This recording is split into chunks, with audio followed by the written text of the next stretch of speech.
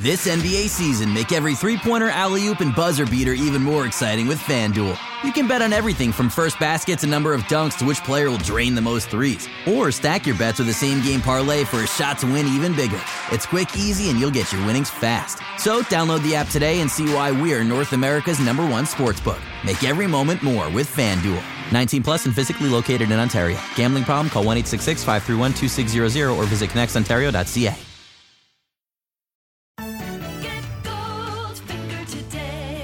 Here's the scenario.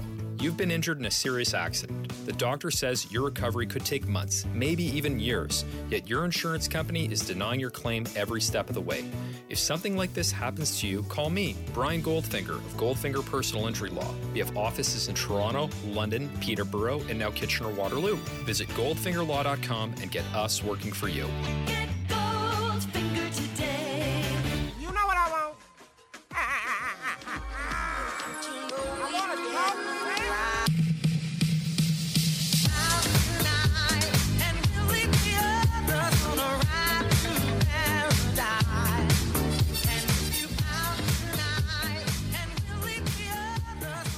Sheesh. That's pretty good. The Raptors, sans OG Anunoby, sans Fred VanVleet, and the 76ers sans Tybal. Although how much that affects them, that's maybe we can quibble about. But the Raptors defeat the 76ers 119-114, moving us closer, I think, to this as a matchup in the playoffs. They're further entrenched in the 5-4 seeds now than they have been at any point in the past. And they are here largely because of, one performance in particular. Pascal Siakam, a 37-point triple-double, 2 steals, 12 assists, 11 boards, 37 points. He got up 28 shots in this one, and he only had 2 turnovers, dude. He was a man possessed. He dominated everybody in single coverage. He dominated 2 people at a time when the doubles came. Sometimes he made himself into a playmaker. Sometimes he just took what was available, became a scorer. Waved people off, said, Embiid's on me, single coverage. Yeah, let me get that little step back, swish. Man, he was really, really getting after it. Such an impressive game. And it's super fun to frame this in, looking back at that playoff series where Embiid was switched onto Siakam. After Siakam had the big game 1, then they put Embiid on him and say, we dare you to shoot. Fast forward to now, Pascal's waving off the screen. I don't need screen help. I'm just going to get that bucket right now. And that wasn't the only bucket he scored on Embiid either. He's damn good. If this guy got to play the whole season, you really start to wonder maybe he could have got into the back end of some MVP conversations. He's doing his thing. And then off of that gravity, Gary Trent Jr., he just went buck wild. He had 30 as well and 3 assists. The 5 boards, the ball is bouncing around. He got his hands on a couple, but wow, 30 and 3 for Gary Trent Jr. Started off the game, supplied largely by, catch and shoot threes. And that's good. Because Gary Trent Jr., outside of these big games where he kind of pops off, the biggest value he provides to this offense is the ability to punish teams for sitting in on guys like Pascal or guys like OG or guys like, Scotty, and into the future, who knows what that looks like. But Gary being able to pull guys out of lanes that otherwise would be occupied is a big deal. And to punish teams who work off of him with 3-pointers is just as big a deal. He's 40% on the season as a catch and shoot 3-point shooter. And that's good. You wish it could range a little bit higher, but that's perfectly good. The 34% he shoots on pull-ups, that's sublime to me. 34% on pull-ups is a really, really big deal. The 40%, that's a really nice baseline as a catch and shoot guy. And that catch and shoot baseline in this game allowed him to get downhill as the game progressed. More attention went Siakam's way. Gary Trent, as a cutter, as a guy getting out in transition, he was able to supplement his scoring in a lot of different ways that wasn't just reliant on trying to get stuff to go off the bounce, which, he had some trouble with in this game for a stretch and then kind of got into a hot streak. Then it fell off again. Then he got to another hot streak. And, he's a streaky shooter. If he can be streaky within games that, he ends up scoring 30 on 21 field goal attempts, that's awesome. So really nice game for him as a scorer. He did it in quite a few different ways, and he had to go to things that he doesn't always go to, cutting in the middle of the lane, Pascal finding him for a little floater, getting to, 12 feet for his little fader instead of 17 feet. Just meaningful things that he did as a scorer where you can see it really turns out 30 points in this game. Super, super nice. The Raptors needed every single one of them. And Precious Achua, then, the next guy, he gives you 20, 15 of so, 15 of which come from behind the 3-point line. The most spectacular, of course, being the one where he got the rebound, dribbled straight to the 3-point line, and pulled, I believe, in Harden's face for a triple. It was absurd, dude. This is the kind of stuff that we saw in the preseason, and we said, what's happening here? Like, wait. Precious Achua, a guy who's only taken like 4 threes in his career at this point. What's going on here? And he was like, yeah, that's in my bag. And he was in his bag this game. 5 turnovers, and turnovers are part of his bag. Okay, you just have to accept it.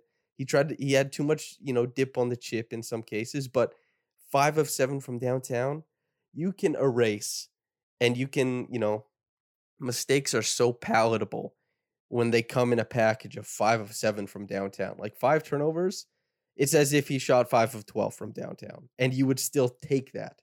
5 of 7 is absurd. Gary Trent Jr., 5 of 8. You know you're going to get that every once in a while. Precious Achua, 5 of 7 with a little bit of pop off the bounce.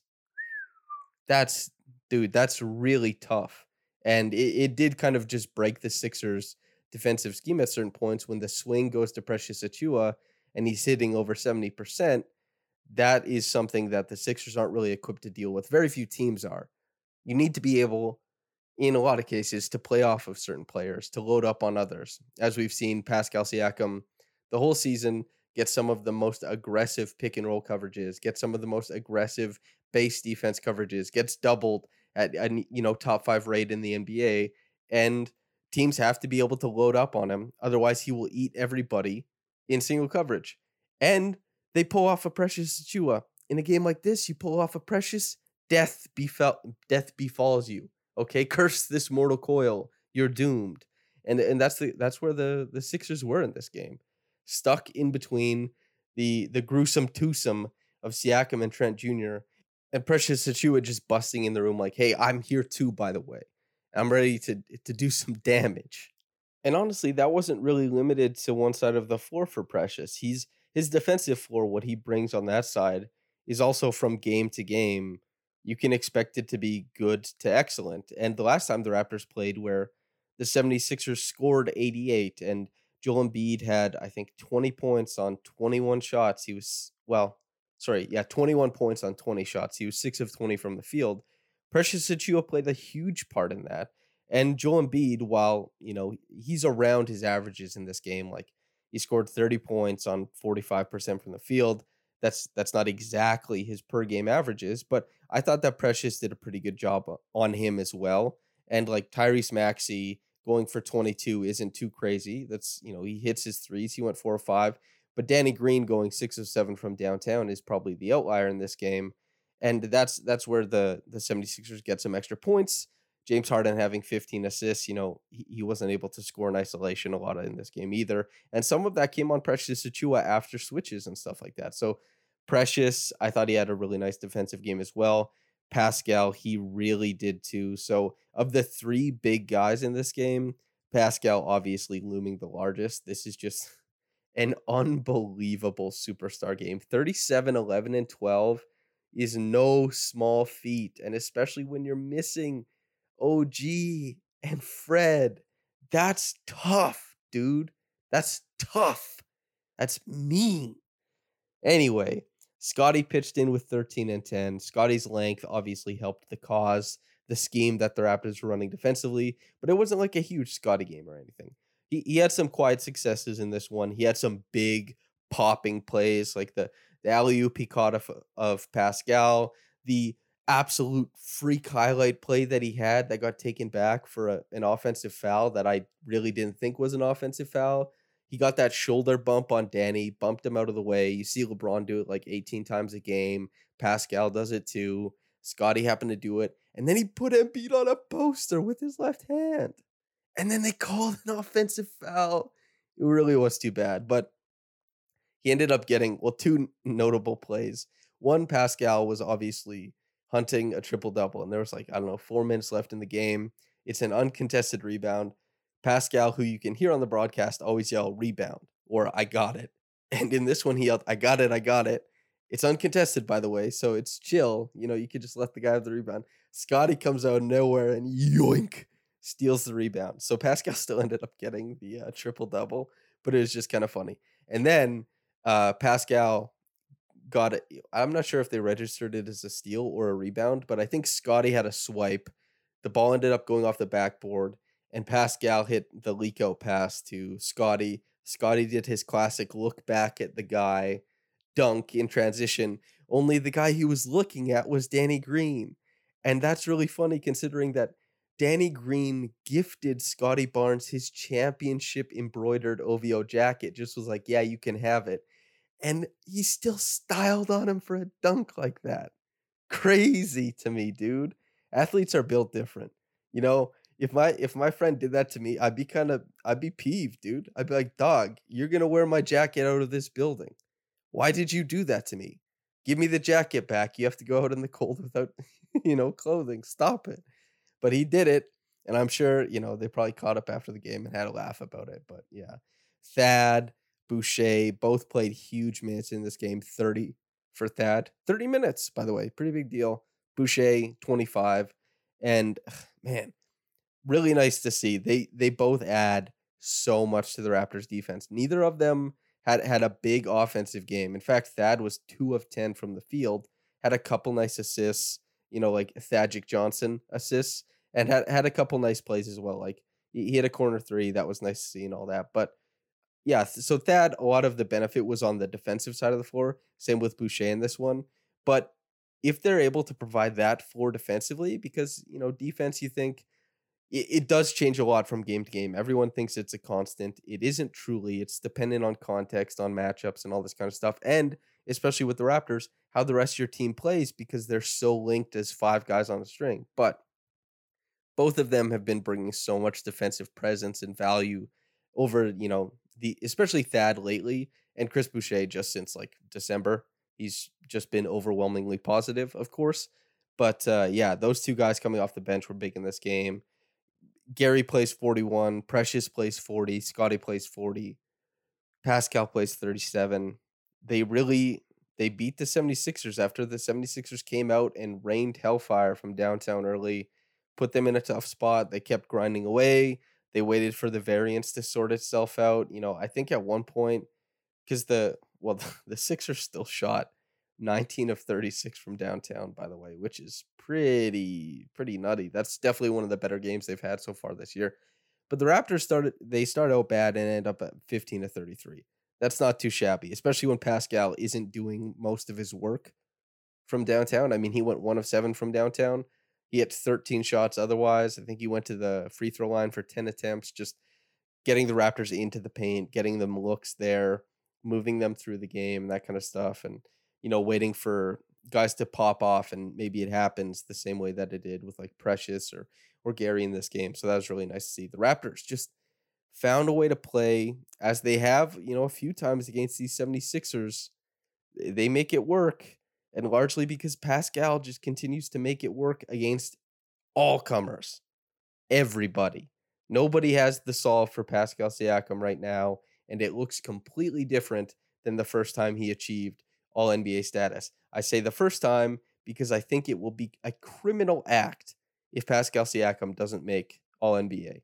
Third team, he's got to be there, man. I think he's got to be there. Malpractice if he gets left off. But yeah, man, Raptors came in, bodied the 76ers. Super impressive game. Just awesome to see. Reggie Evans-Ward, that's got to be Pascal, man. Hustle. Gets after it. Of course, he had all the trappings of a superstar performance, but I also felt that he had all the trappings of Reggie Evans' performance. So I'm happy to say, hey, this guy's a superstar, and to give him the Reggie Evans Award. Top quick reaction comment is from Gons7. Quote, Raps 905 won their first playoff game in overtime. Champ and Bonga and Banton are going on to the East Finals, end quote. Hell yeah. Good for Champ and Bonga and Banton. Headed on to success at the G League level. So yeah, thanks for writing in, Gons. For anybody who was, wondering how the Raptors 905 were doing, you found out on this podcast. And if you're wondering how the Raptors did in this game, you also found out about that in significantly more depth. Thanks for writing in, Gons. Listener, thanks for tuning in, whether you got into this in the morning or at night. Have a blessed day, and goodbye.